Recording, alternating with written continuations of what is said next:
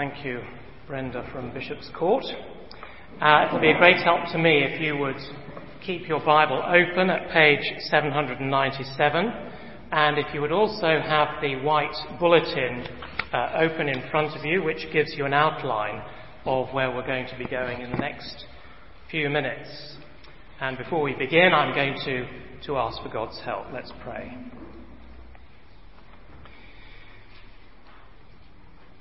Well, Heavenly Father, it is a great privilege to be able to meet in freedom like this and to be able to study this magnificent letter which you have used many times in history to revive your sleeping church. Lord, there are things here that are hard to understand and we need your help. So please give clarity to speaker and hearer alike, and change us into the likeness of your Son, for we ask it in his precious name. Amen. Well, here's a question for you to get us started. If forgiveness is for free, does it really matter how I live? Or to put the question another way, if God is in the business of forgiving without penalty and without cost, well then surely when I disobey God, is that really such a bad thing? Aren't I simply giving God another opportunity to do what he does best?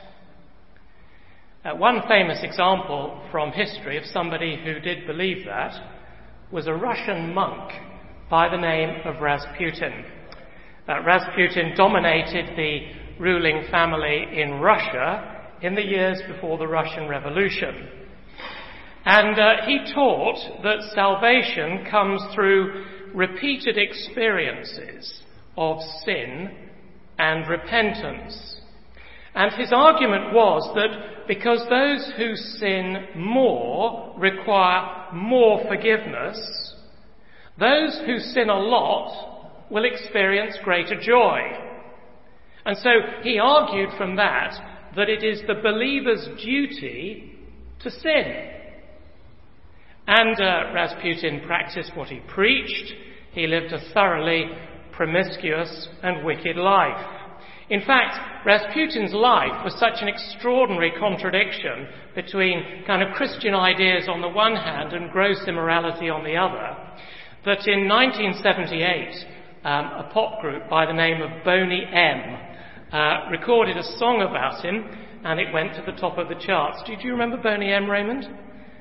Those younger ones of you who haven't heard of Boney M, Raymond will sing it for you afterwards. Now this morning, we're going to focus our thoughts on the phrase in the middle of verse 2, we died to sin.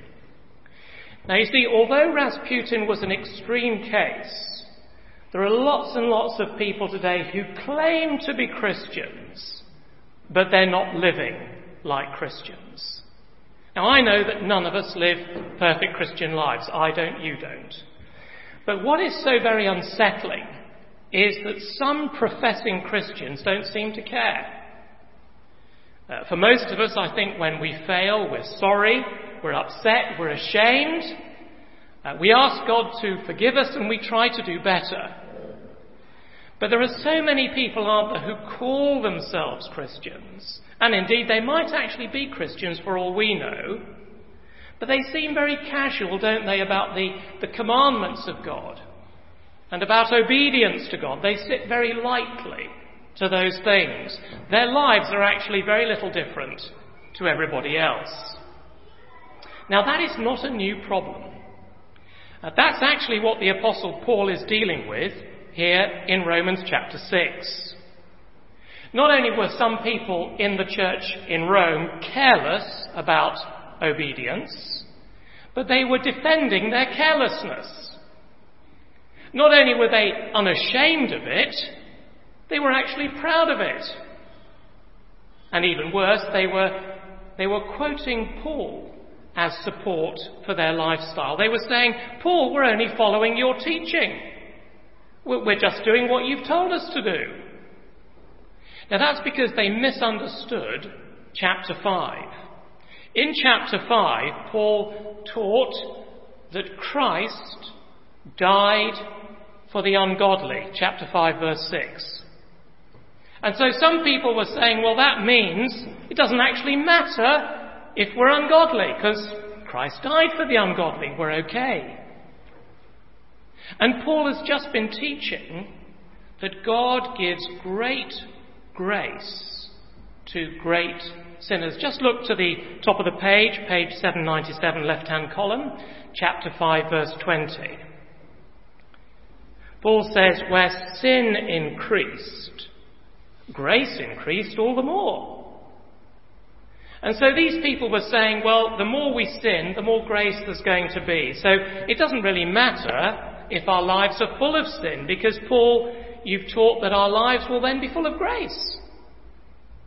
And so chapter 6, verse 1, this is the objection they raised. What shall we say then? Shall we go on sinning so that grace may increase? If God gives grace to overcome sin, well, doesn't it stand to reason that the more we sin, the more grace we will receive? And if we're not saved by righteous living, well, why on earth should we bother about it? And if they weren't actually living that way, at the very least they were saying to the Apostle Paul, this is the kind of thing that your teaching is going to produce in the church. And throughout history, that has always been a charge that's been levelled against the preaching of the gospel of grace. Because critics tell us that if people are saved by the free grace of God, they will live careless, disobedient lives. And Paul says that is absolutely horrific. And he rejects it out of hand. Verse 2, by no means. Get out of here, he's saying. No. But on what basis does Paul reject that teaching? Well, he does it by explaining the doctrine, the teaching of holiness. Some people call it the doctrine of sanctification, and I've given you a definition of that on the back of the pink sheet. And it's incredibly practical for all of us. I don't suppose any of us in this room have argued in the same way that the people at the Church of Rome were arguing.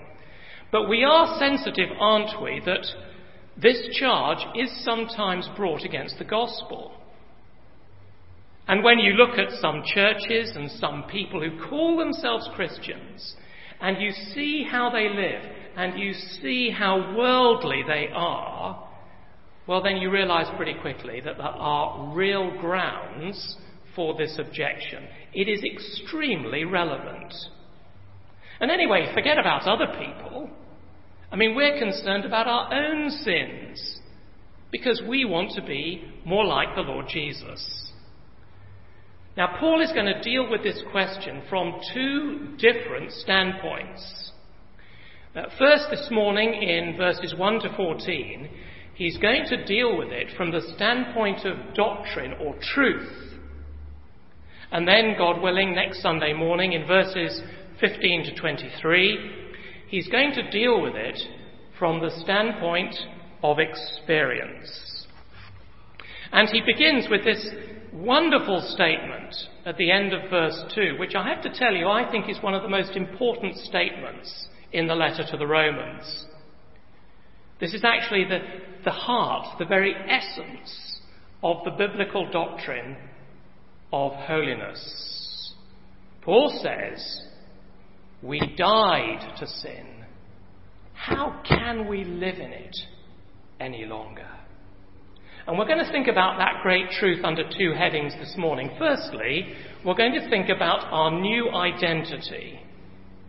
We died to sin. Now, you know, that is a perfect description of a Christian. A Christian is somebody who has died to sin. That doesn't mean they're sinless, as we'll see in a moment. but they died to sin. That's what a Christian is. Now, last year in Romans chapter 5, you may remember that we looked at the two giants.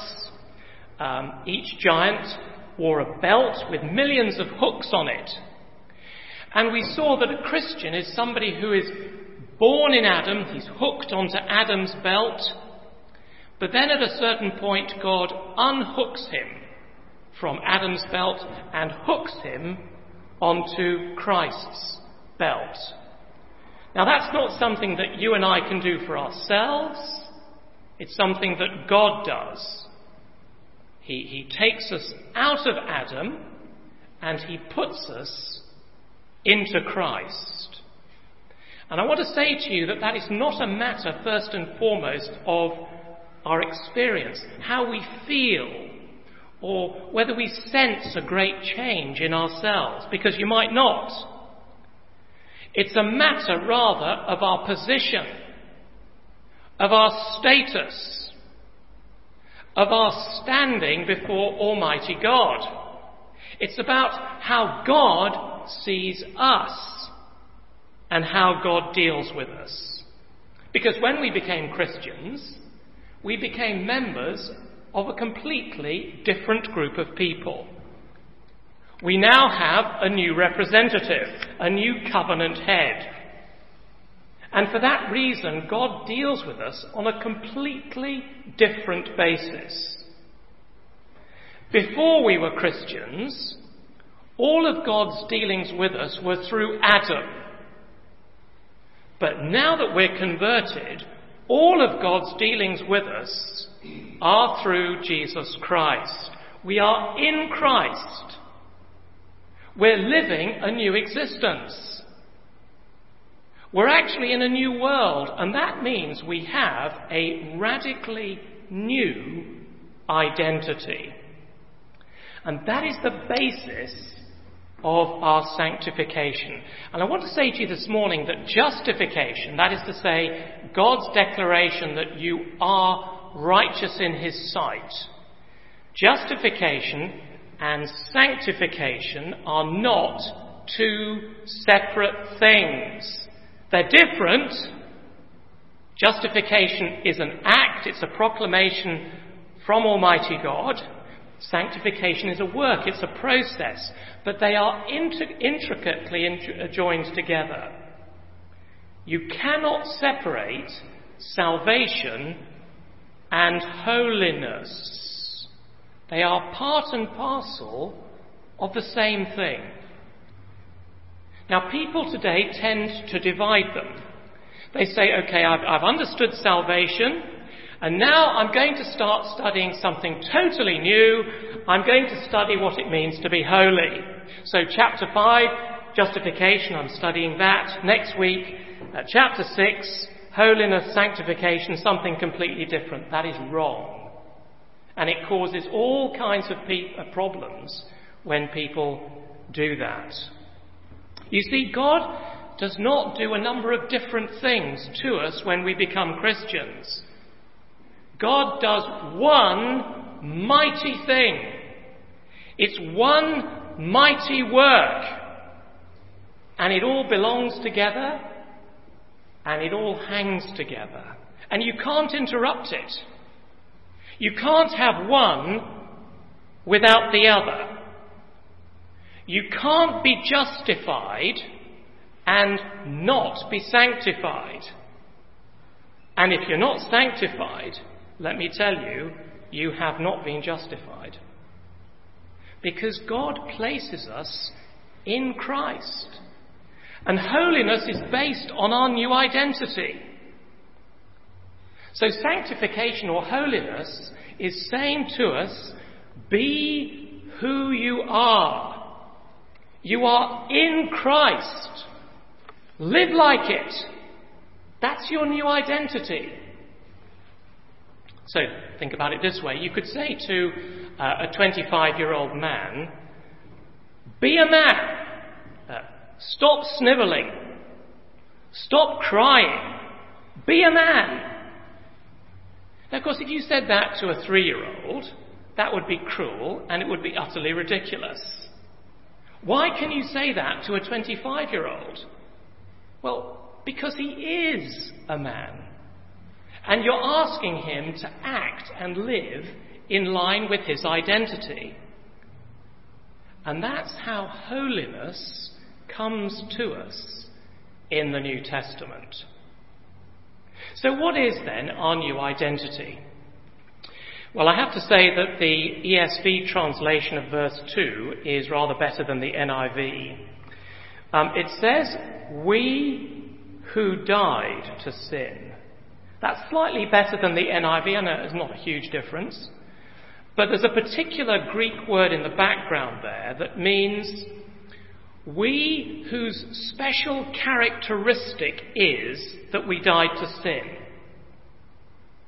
That is the distinguishing mark of the Christian. If you like, it is our birthmark.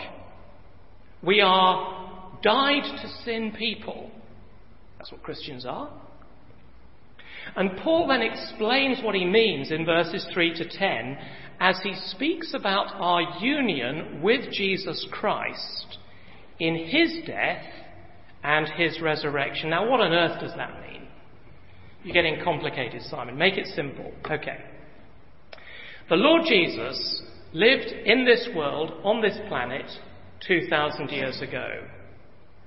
And in this world, if you think about it, we saw this in Luke's Gospel, he was constantly surrounded by sin. He saw sinful things. He heard sinful things. He mixed with sinful people. And he was tempted by sin, severely tempted actually. And he suffered because of sin. But then he died. And he was buried. And that burial marked his final definitive break with this world of sin. He was finished with this world of sin. And that's what Paul means in verse 10. Put your nose, please, on verse 10. The death he died, that is Jesus, the death he died to sin once for all. What does that mean? It means that he's never going to come back into this world in the same way. He will never be forced to live in the presence of sin again. He'll never be tempted by sin again. He'll never suffer for sin again. Because his relationship with sin was definitively broken when he died. And because you and I have been joined to Christ when we became Christians, and because we've, as it were, been put into Christ, we too have died to this world of sin. Our connection with it spiritually has been broken finally and forever. We've been taken out of Adam, and we can't go back. Let me put it to you this way. Not only did Jesus die for us, you know that, all Christians know that, but it is equally true that we died in him. He died on the cross, and we, as Christians, died on the cross. We died to this world of sin. And Paul is so concerned we should understand it, that he emphasizes it an astonishing 6 times in the passage, so that we can't possibly miss it. Follow them through with me. Verse 2. We died to sin. Verse 3. We were baptized into his death. Verse 4. We were buried with him. Verse 5. We've been united with him like this in his death. Verse 6. Our old self was crucified with him. Verse 8. We died with Christ. Now you can't miss that, can you? Over and over again, we have died. Now think about this with me. If somebody dies, they can't possibly continue the old relationships they had with people before they died. That's why death causes such grief, isn't it? Because death is separation. We're not going to see them anymore on this earth. We're not going to hear their voices. We're not going to be able to talk to them again. They've died, and they're separated from us as long as we are on this earth. Now, friends, that is what has happened to us in Christ. And so we cannot continue to have the old relationship with sin that we had before. Now, you might be finding this a little bit difficult to hold on to, but I think it'll become clear in a moment. Yes, it's true that we died on the cross with Jesus, but notice in the passage that is not the end of the story, because Jesus was raised. And he was raised into a wonderful new existence, a new world. He was raised to everlasting life. And because we are joined to Christ, we too have been raised to a new life. And that's what Paul is talking about in verse 4. Have a look at verse 4.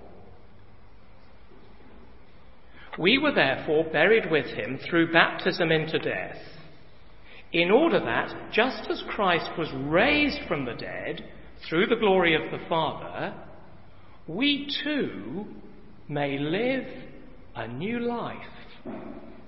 End of verse 5. We will certainly also be united with him in his resurrection. In other words, we're going to live with him forever. And that is the magnitude of our salvation. We have died to the absolute control of the old world of sin, and we've entered a new world of life and purity, just as Jesus has done. Now, let's go back to the question we began with this morning. Somebody says to you in church, well, I don't see that there's anything wrong in sinning. I don't see that there's anything wrong in ignoring God's commandments. God's very gracious. He'll forgive me. I don't see any problem in living just like everybody else. After all, God is love and he's mercy. And the Apostle Paul says, what on earth are you talking about? Are you out of your mind? Shall we go on living in the old world, obeying its impulses, craving its pleasures, working for its rewards? You can't. You've been taken out of that. You've been delivered from that. You're not there anymore. That's not who it's not who you are. Your position, your identity has changed. So think for a moment of a sailor in the Navy. I was hoping Mariano would be here this morning, but he's not. Think of a sailor in the Navy. And he's spent his entire career serving on destroyers, warships. And when he and his mates were off duty, they used to enjoy going up onto the deck and having a stroll in the sunshine and the fresh air. And then all of a sudden he's transferred to submarines. And when he's off duty, the first time, he goes up to his mates and he says, we've got a couple of hours off. Do you fancy a stroll on deck? And they say, but hang on a minute. We're 500 metres underneath the surface of the ocean. Don't you realise what's happened to you? You're in a new world. You're in a totally new environment. It's simply not appropriate to talk about walking on deck. And that is Paul's first answer. To be a Christian is by definition to be somebody who's been removed from the old realm of sin. So how can you live in that world from which you've been permanently taken away? And the Apostle Paul would say to you, if you are seriously asking that question, are you a Christian? If you're just living in the world, have you ever been taken out of it? If you see no problem in living carelessly and disobediently, then perhaps the real problem is that you've never actually understood what it means to be a Christian. Let me give you another illustration. A Christian businessman has to travel away from home. He's going to be away for 4 or 5 days in a foreign city, staying in a foreign hotel. And before he leaves, somebody in the office comes to him and says, you're going to be away for a few days. What a great opportunity to have a bit of fun, to have a fling. Go and pick up a girl. Your wife wouldn't know. She's not having you followed by a private detective. She isn't having you filmed. She doesn't know where you are or what you're doing. You can do whatever you like and you'll get away with it. Now, what would the Christian businessman say to that? Well, he would say, you don't understand. You don't know what love is. You don't know what marriage is. You don't know what faithfulness is. You've no idea of the bond that I have with my wife. You don't actually know what you're talking about. It's unthinkable. It would never, never happen. Not because I couldn't do it. Not because I'd be afraid of getting caught. But because of who I am and who she is. It's never going to happen. And to ask the question is simply to show your ignorance and your stupidity. Shall we go on sinning? It's a complete contradiction of our new identity. So can I say to you this morning that if you are playing with sin, if you are living in a careless and a disobedient way, you should seriously ask yourself, am I actually a Christian? Because if I'm doing this, I'm not acting like a Christian, and it's not in line with my true identity. And that brings us, secondly, and much more briefly, to the other thing I want us to see here, which is our new responsibility. And we're going to zoom in here on verses 11 to 14. You see, I know that this is all very well, but how do we live holy lives? How do we live free from sin? I mean, it's all very well to say we've been taken out of Adam and put into Christ, and we've got this marvellous new identity, but we're all tempted. We all have sin in our hearts.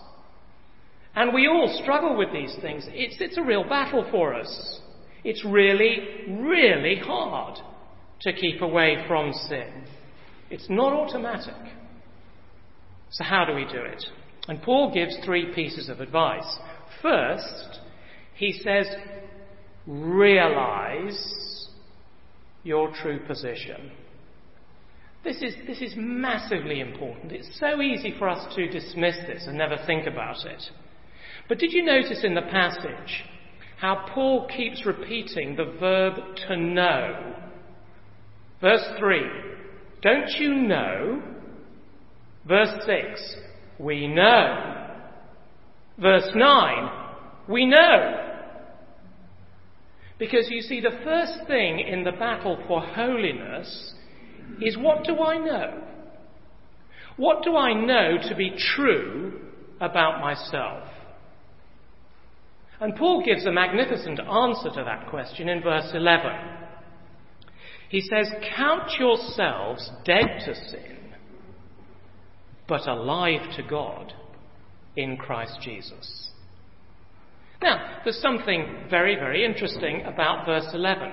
It's actually, I think, fascinating, because it is the first command in the letter to the Romans. You students make a note of this. It's the first time in Romans that we're actually told to do anything. So we've had 5.5 chapters of teaching before God says, do this. Why? Well, it's because the first thing that we need to do is to learn and to hear and to believe and to know. And it's only when we've done that we're ready to live for Christ, ready to do something. And we need to think of ourselves in this way. We need to repeat it. We need to understand it. We need to remember it. We need to act on the absolutely huge thing that Christ has done for us out of sheer grace. Count yourselves dead to sin, but alive to God. Every morning when you wake up. Every night when you go to bed.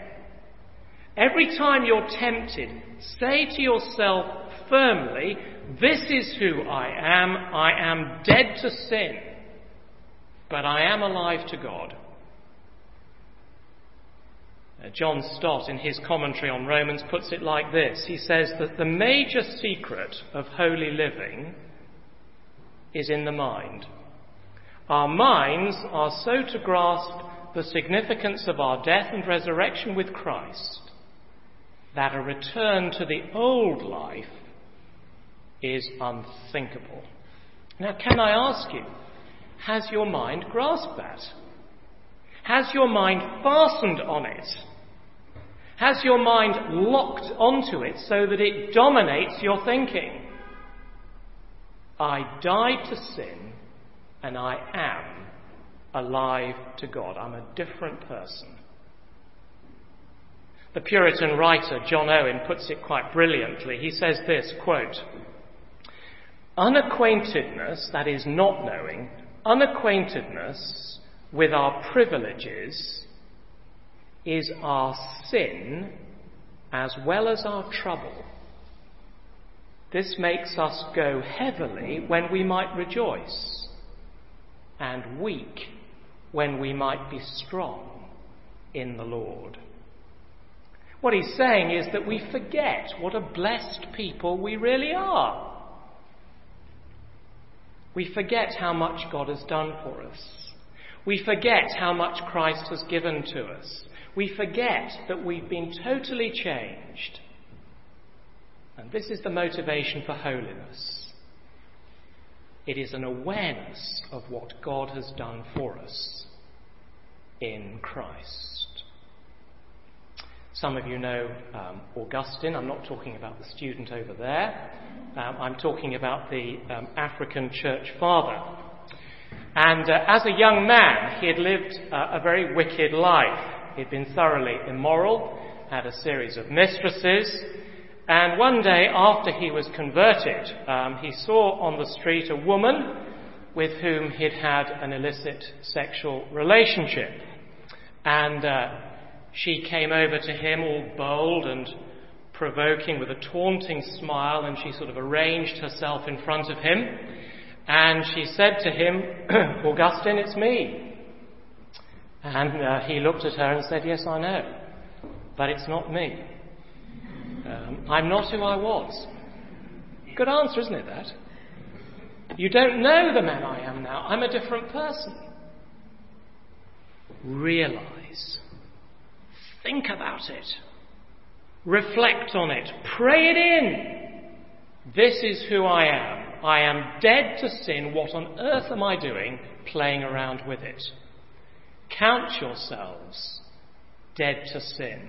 And the second piece of advice that Paul gives is refuse. Realize? Refuse to serve the old master. Verses 12 and 13. Therefore, do not let sin reign in your mortal body so that you obey its evil desires. Do not offer the parts of your body to sin as instruments of wickedness. I think we could call this the negative of holiness.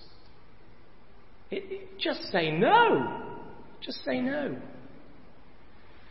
Most of you are too young to remember Nancy Reagan. She was the wife of one of the presidents of the United States in the 1980s, and she pioneered a campaign to help children get away from drugs. And the slogan of that campaign was just say no.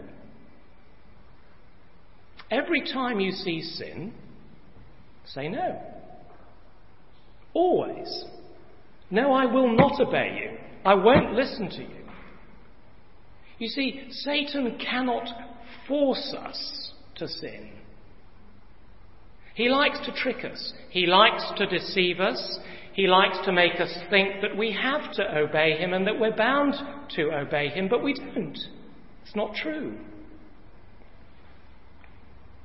Martin Lloyd-Jones has a brilliant illustration of this. He describes the situation of a slave in one of the southern states of North America in the 19th century.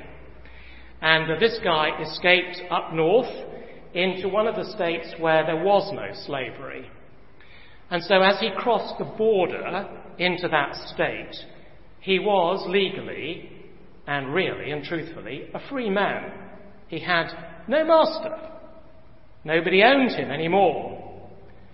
But then one day he saw his former master on the other side of the street, the man who had owned him, the man who had beaten him, the man who he'd had to obey for all those years. And as soon as he saw his former slave, the master summoned him to come across the street. And the former slave, he began to cross the road. He was saying to himself, the master's called, I've got to obey. And then he said, wait a minute.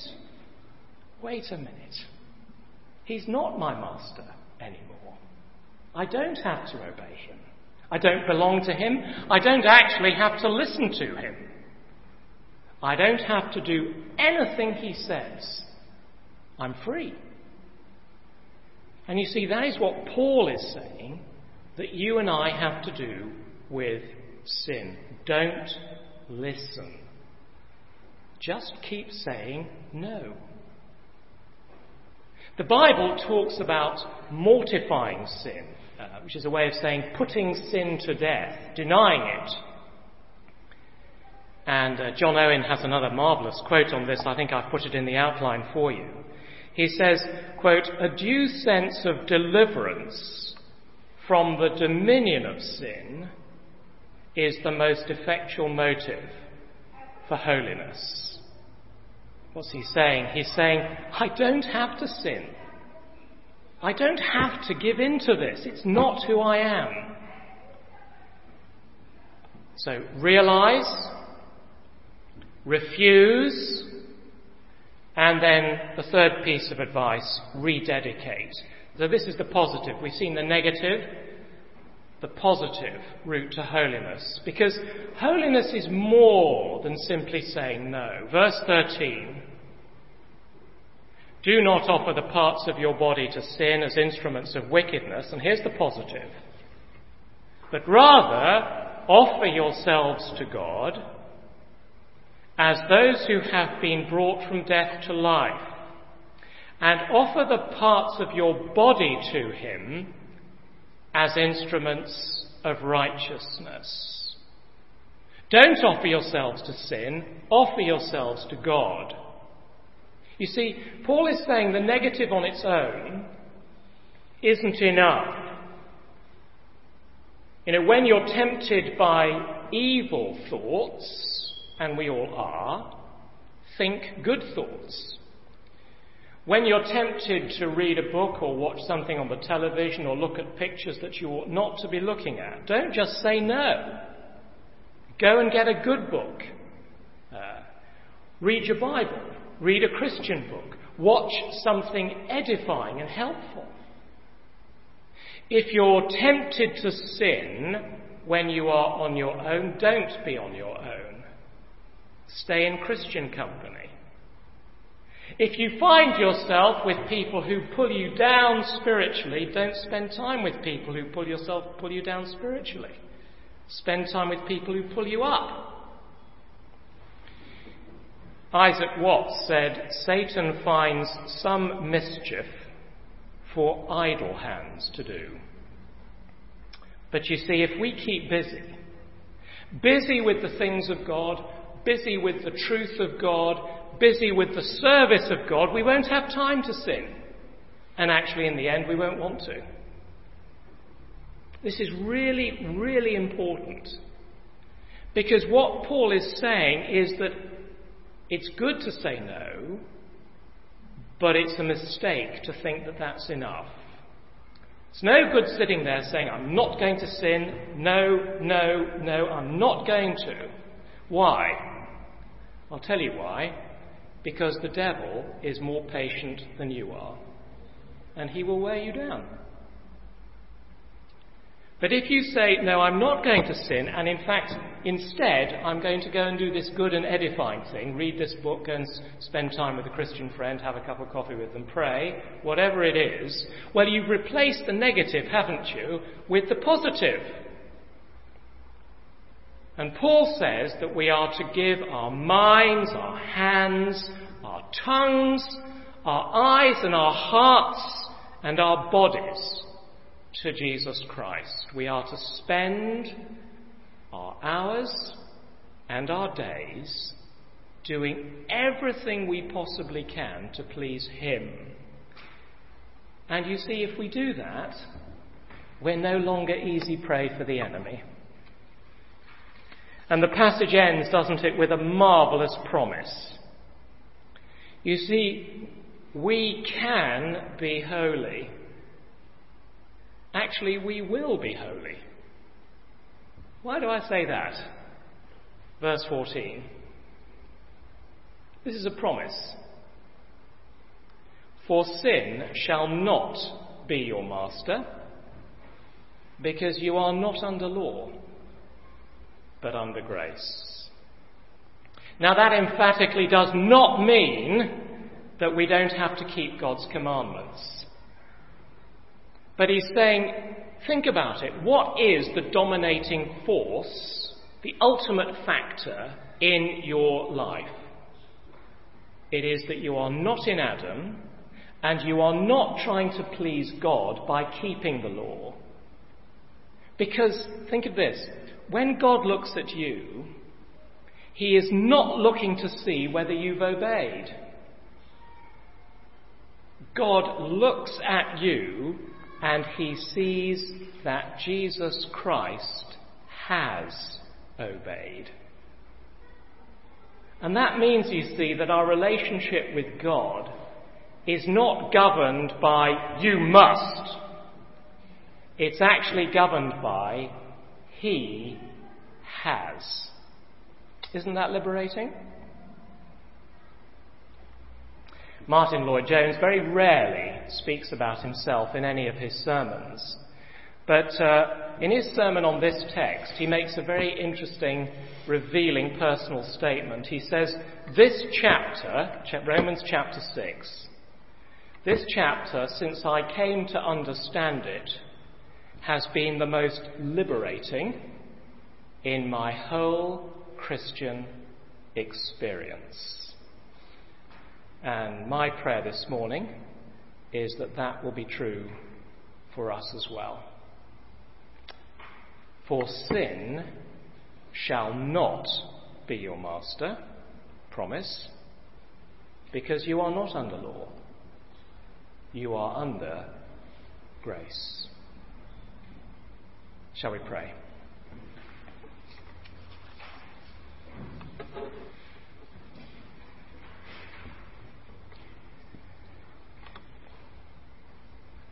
Heavenly Father, please forgive us for forgetting who we are,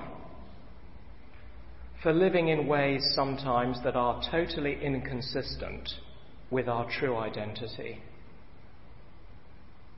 We know, Lord, that when we do obey you, we're happy inside. We feel a sense of rightness. When we disobey you, we're miserable. We know how out of character it is. We hate the sin in us. And our best times are our holiest times because you've made us new people in Christ. Help us to realize this. Help us never to forget it, but moment by moment to remind ourselves of what you've done for us in Jesus. Help us to refuse to serve sin, and help us day by day to rededicate ourselves to our Master and our Saviour Jesus. We thank you for his grace to us, and it is through that grace that we pray.